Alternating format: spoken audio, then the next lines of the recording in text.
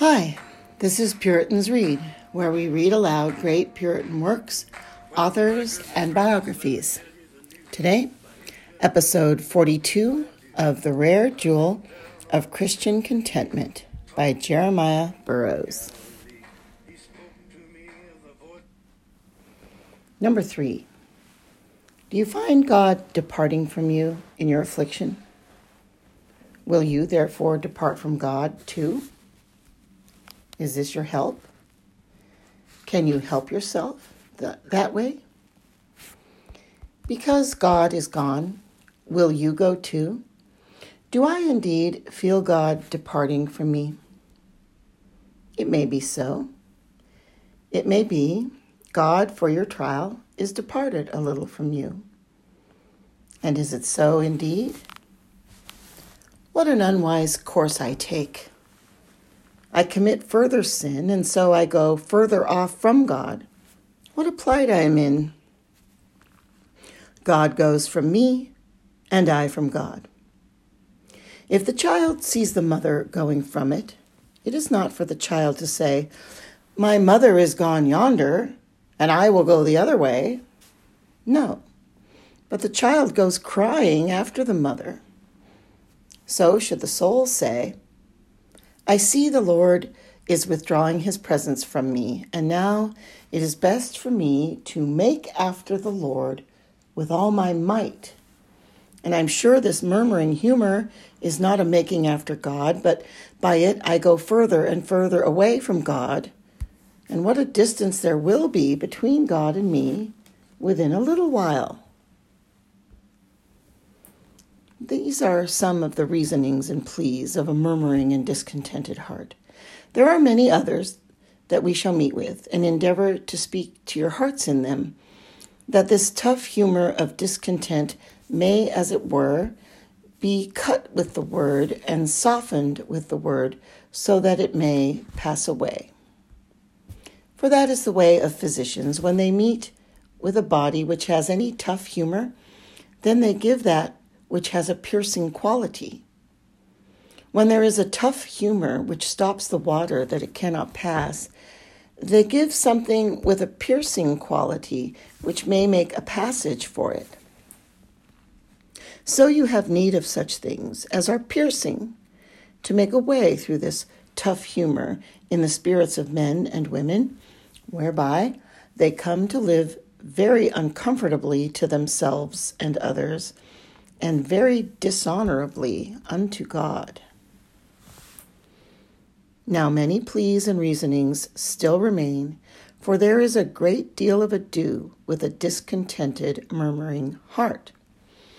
And I find that the same Hebrew word which signifies to lodge, to abide, signifies to murmur.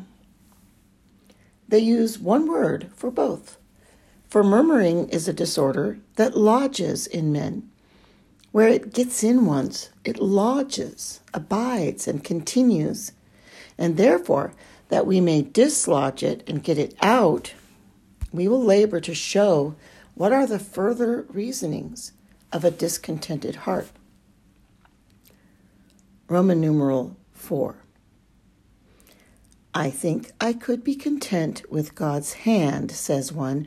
So far as I see the hand of God in a thing, I can be content. But when men deal so unreasonably and unjustly with me, I do not know how to bear it.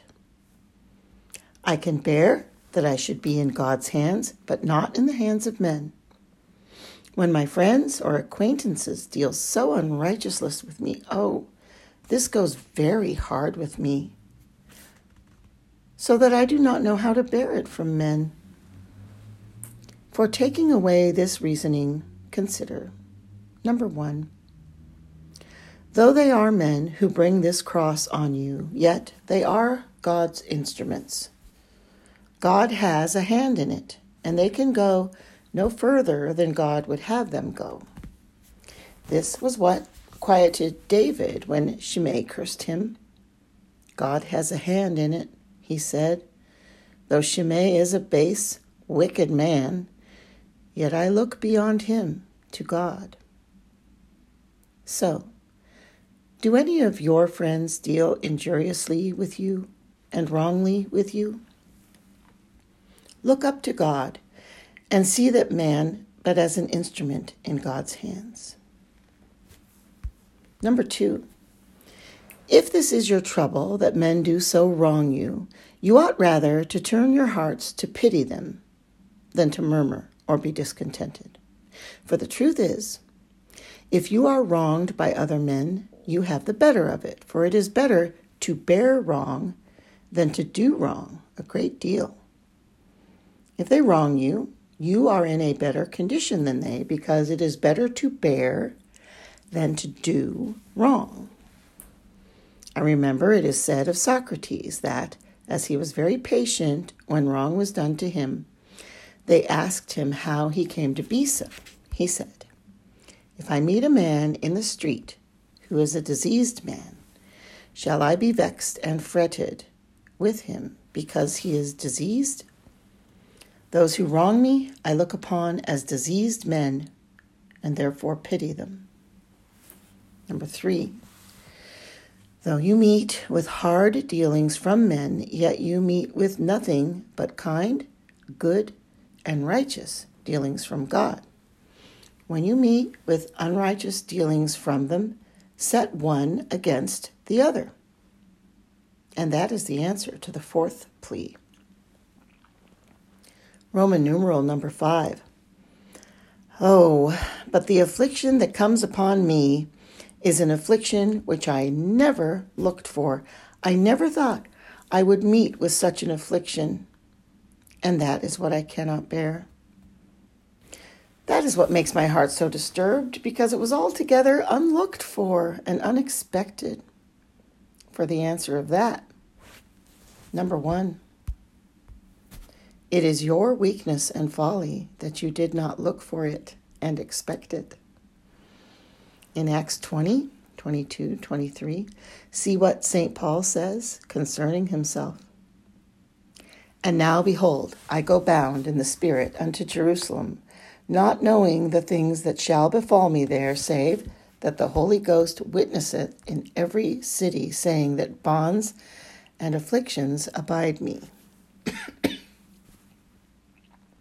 It is true, he says, I do not know the particular affliction that may befall me, but this I know, that the Spirit of God witnesses that bonds and afflictions shall abide me everywhere.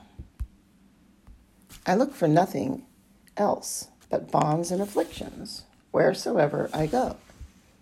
So a Christian should do. He should look for afflictions wheresoever he is. In all conditions he should look to meet with afflictions, and therefore, if any affliction should befall him, though indeed he could not foresee the particular evil, yet he should think, this is no more than I looked for in general. Therefore, no affliction should come unexpectedly to a Christian. Number 2, a second answer I would give is this. Is it unexpected? Then the less provision you made for it before it came, the more careful you should be to sanctify God's name in it now it is come. It is in this case of afflictions as in mercies. Many times mercy comes unexpected, and that might be a third answer to you. Set one against the other. I have many mercies that I never looked for, as well as afflictions that I never looked for. Why should not the one rejoice me as much as the other disturbs me? As it is in mercies, when they come unexpected, the less preparation there was in me for receiving mercy, the more need I have to be careful now to give God the glory of the mercy, and to sanctify God's name in the enjoyment of the mercy. Oh, so it should be with us now. We have had mercies this summer that we never expected, and therefore we were not prepared for them. Now we should be so much the more careful to give God the glory of them. So when afflictions come that we did not expect, when it seems we did not lay in for them beforehand, we had need be the more careful to sanctify God's name in them. We should have spent some pains before to prepare for afflictions, and we did not. Then take so much the more pains to sanctify God in this affliction now. Roman numeral 6. Oh, but it is very great. My affliction is exceeding great, says someone. And however you say we must be contented, you may say so who do not feel such great afflictions. But if you felt my affliction, which I feel, you would think it hard to bear and be content.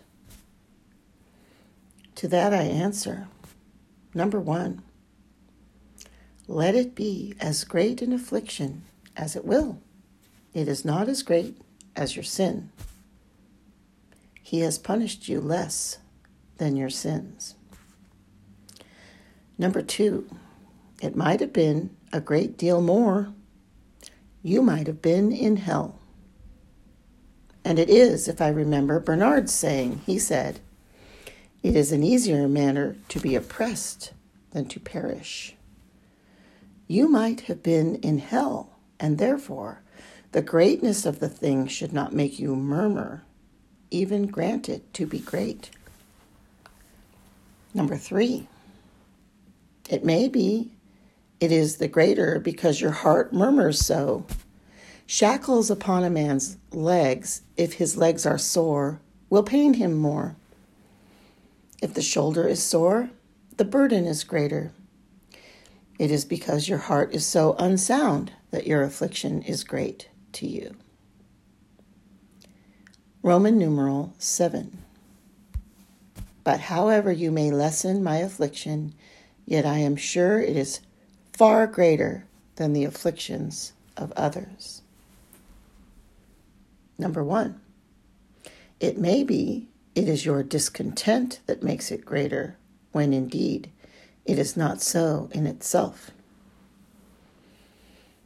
Number 2, if it were greater than others, why is your eye evil because the eye of God is good? Why should you be discontented the more because God is gracious to others?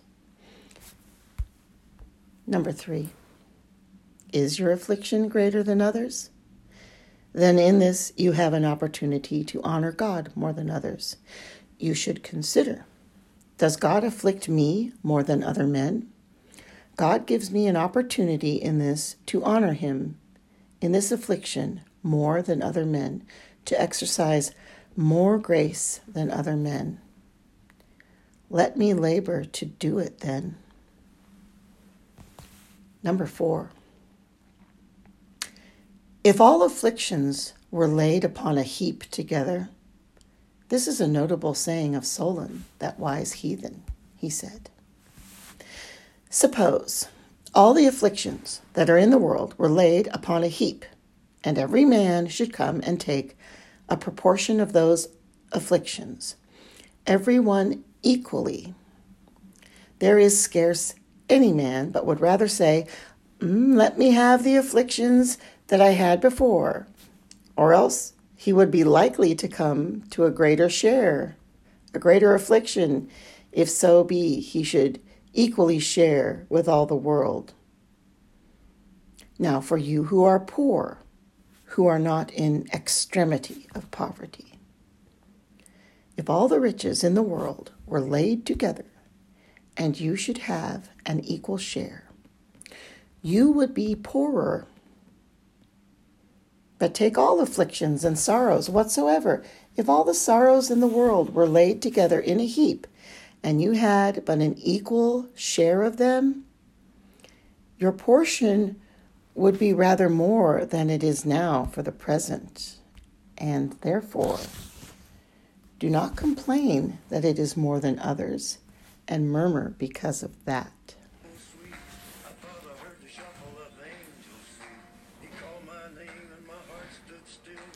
This concludes episode 42 of Jeremiah Burroughs, The Rare Jewel of Christian Contentment.